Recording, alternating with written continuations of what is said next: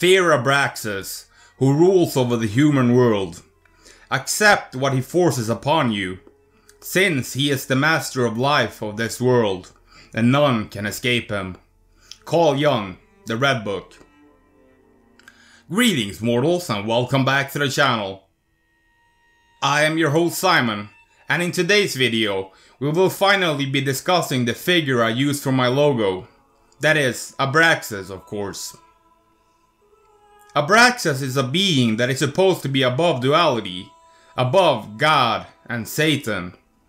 He is the great judge who arbitrates between benevolence and malevolence, between the supreme good and the cardinal evil. Carl Jung is one of my biggest idols. His intelligence and wisdom cannot be understated. So I will of course be using a lot of quotes from him in this video, as he wrote greatly on the topic. This is a God whom ye know not, for mankind forgot it. We name it by its name, Abraxas. It is more indefinite still than God and Devil, Carl Jung. I find it interesting that Hermes also shares in the archetype that Abraxas embodies, as a great judge and as a liminal deity, as both savior and divine trickster. Abraxas is often portrayed as rooster-headed. This was of course one of the animals associated with Hermes as well. It can be seen as a solar symbol, as roosters of course crows at the coming dawn. I have come to connect Jesus with Hermes, and in turn we come to connect Jesus with Abraxas. Deep Plancy states that their view was that Jesus Christ was merely a benevolent ghost sent on earth by Abraxas. Abraxas ties neatly into the problem of squaring the circle. The square and the circle are complete opposites. One represents matter, the square, and the other symbolizes spirit, the circle. Squaring the circle is logically impossible.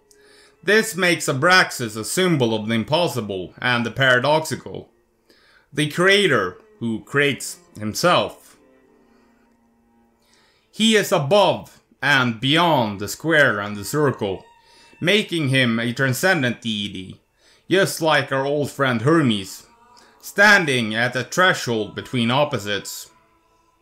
Like I have previously mentioned, this archetype of Hermes is the S silver lining in the yin and the yang. He represents the whole, that which is complete, that which is perfect. Not the left hand or the right hand of God, but the head, the central principle of infinite possibilities from which all created things has its origins.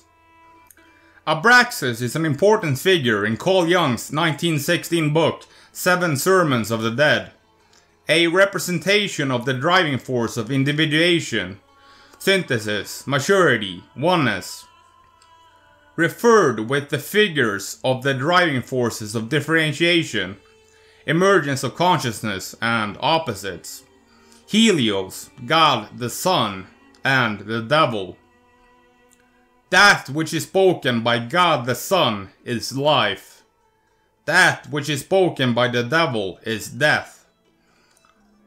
Abraxas speaketh that hallowed and accursed word, which is life and death at the same time. Abraxas begetteth truth and lying, good and evil, light and darkness in the same word and in the same act. Wherefore is Abraxas terrible? Carl Jung.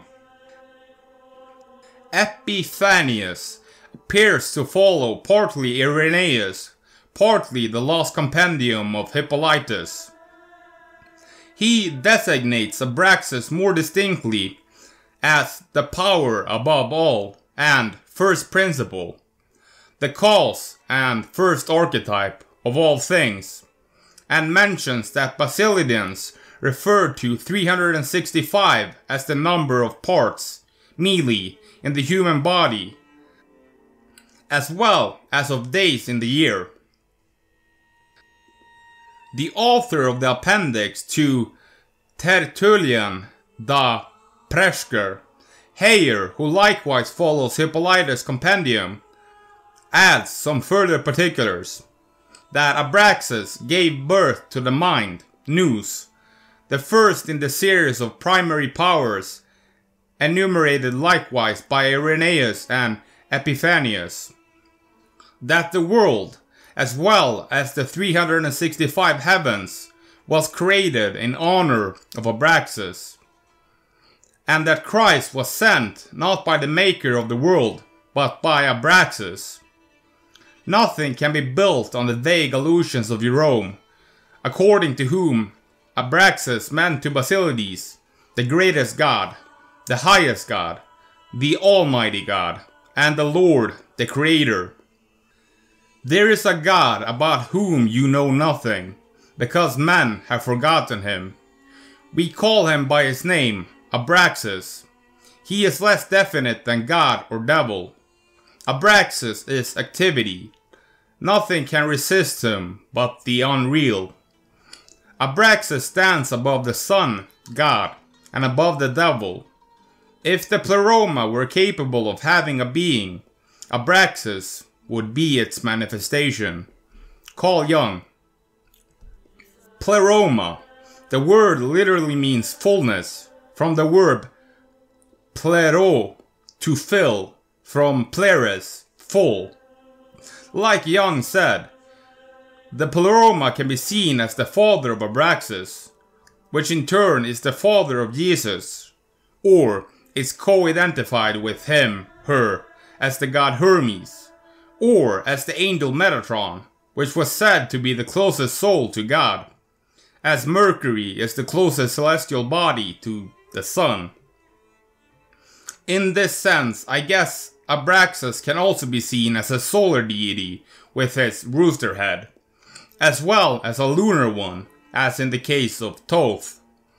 In the esoteric, the lunar and the solar are seen as polar opposites. One is hot, and the other cool. The marriage of the sun and the moon. It takes place in man when the heart and mind are united in eternal union. It takes place when the positive and negative poles are united within. And from this union comes the Philosopher's Stone, Manly P. Hall. The first and the highest aspect of God is described by Plato as the One, the Source, or the Monad. This is the God above the Demiurge, and manifests through the work of the Demiurge. The Monad emanated the Demiurge, or nous, consciousness, from its indeterminate vitality, due to the monad being so abundant that it overflowed back onto itself, causing self-reflection. This self-reflection of indeterminate vitality was referred to by Plotinus as the Demiurge, or Creator, who in Platonic thought is not thought to be evil, as many Gnostic sects proposed, but is purely benevolent. That God may be distinguished from it. We name God Helios, or Sun. Abraxas is effect. Nothing standeth opposed to it, but the ineffective. Hence, its effective nature freely unfoldeth itself. The ineffective is not, therefore resisteth not. Abraxas standeth above the sun, and above the devil. It is improbable probability, unreal reality.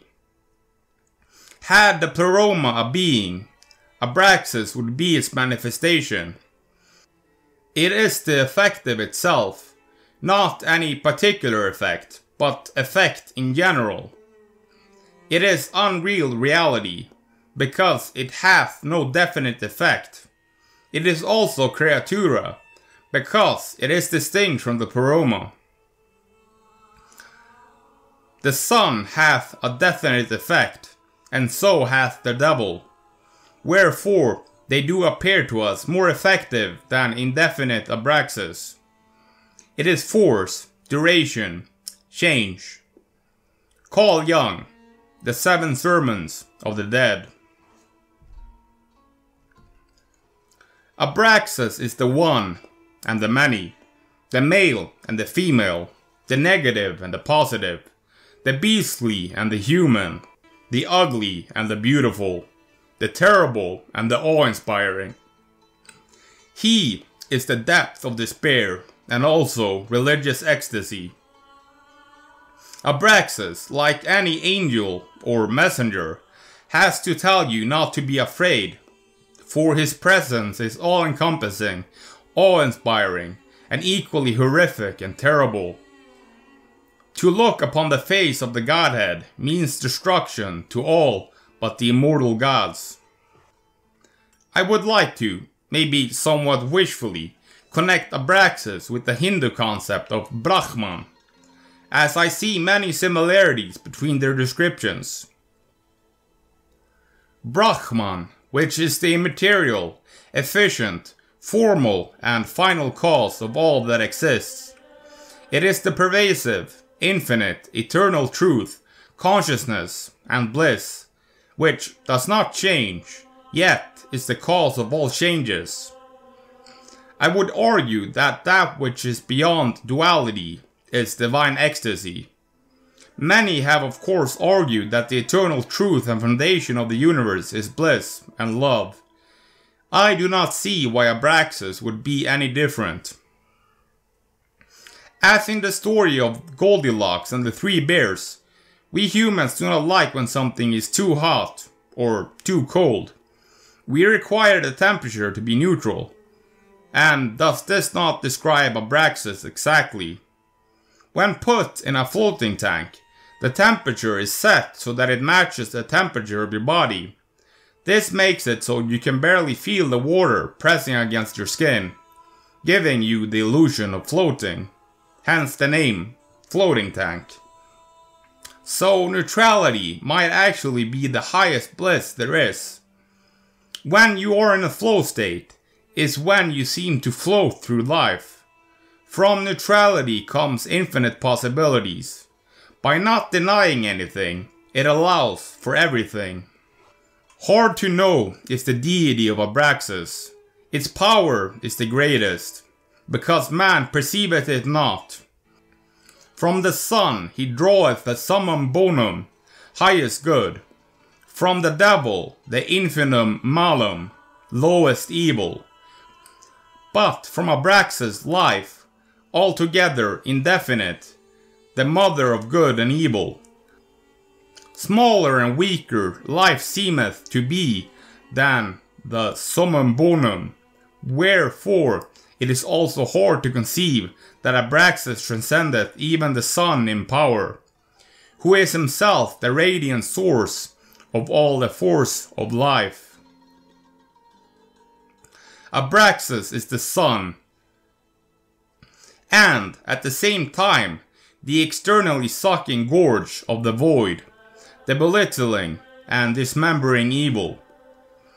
The power of Abraxas is twofold, but ye see it not, because for your eyes the warring opposites of this power are extinguished. Carl Jung, The 7 Sermons of the Dead. I want to end by sharing some gnosis my Templar Grandmaster, Timothy Hogan, was so nice as to share with me. Quote, according to traditional Gnostic doctrine, Abraxas was the son of Sophia, wisdom. He was born as an archon, whose job it was to keep people enslaved to matter. However, with time, even Abraxas attained gnosis. And now he points the way to help others attain gnosis. The sections of his body represent the different stages of psychological identification with the elements, culminating in calling out the light, or gnosis. Abraxas is a product of the human soul. Timothy Hogan, current Grandmaster of the Knights Templar. This is the end. My only friend, the end. I had a lot of fun writing this one, as I got to bring up our favorite deity Hermes in a hopefully interesting way. I want to thank you all for listening. If you feel that my contribution to the esoteric has been valuable, then feel free to return the favor by becoming one of my Patreons. Also, of course, a big thank you to everyone who is currently supporting me on Patreon. May Abraxas light your path forward, and I will see you in the next broadcast, mortals.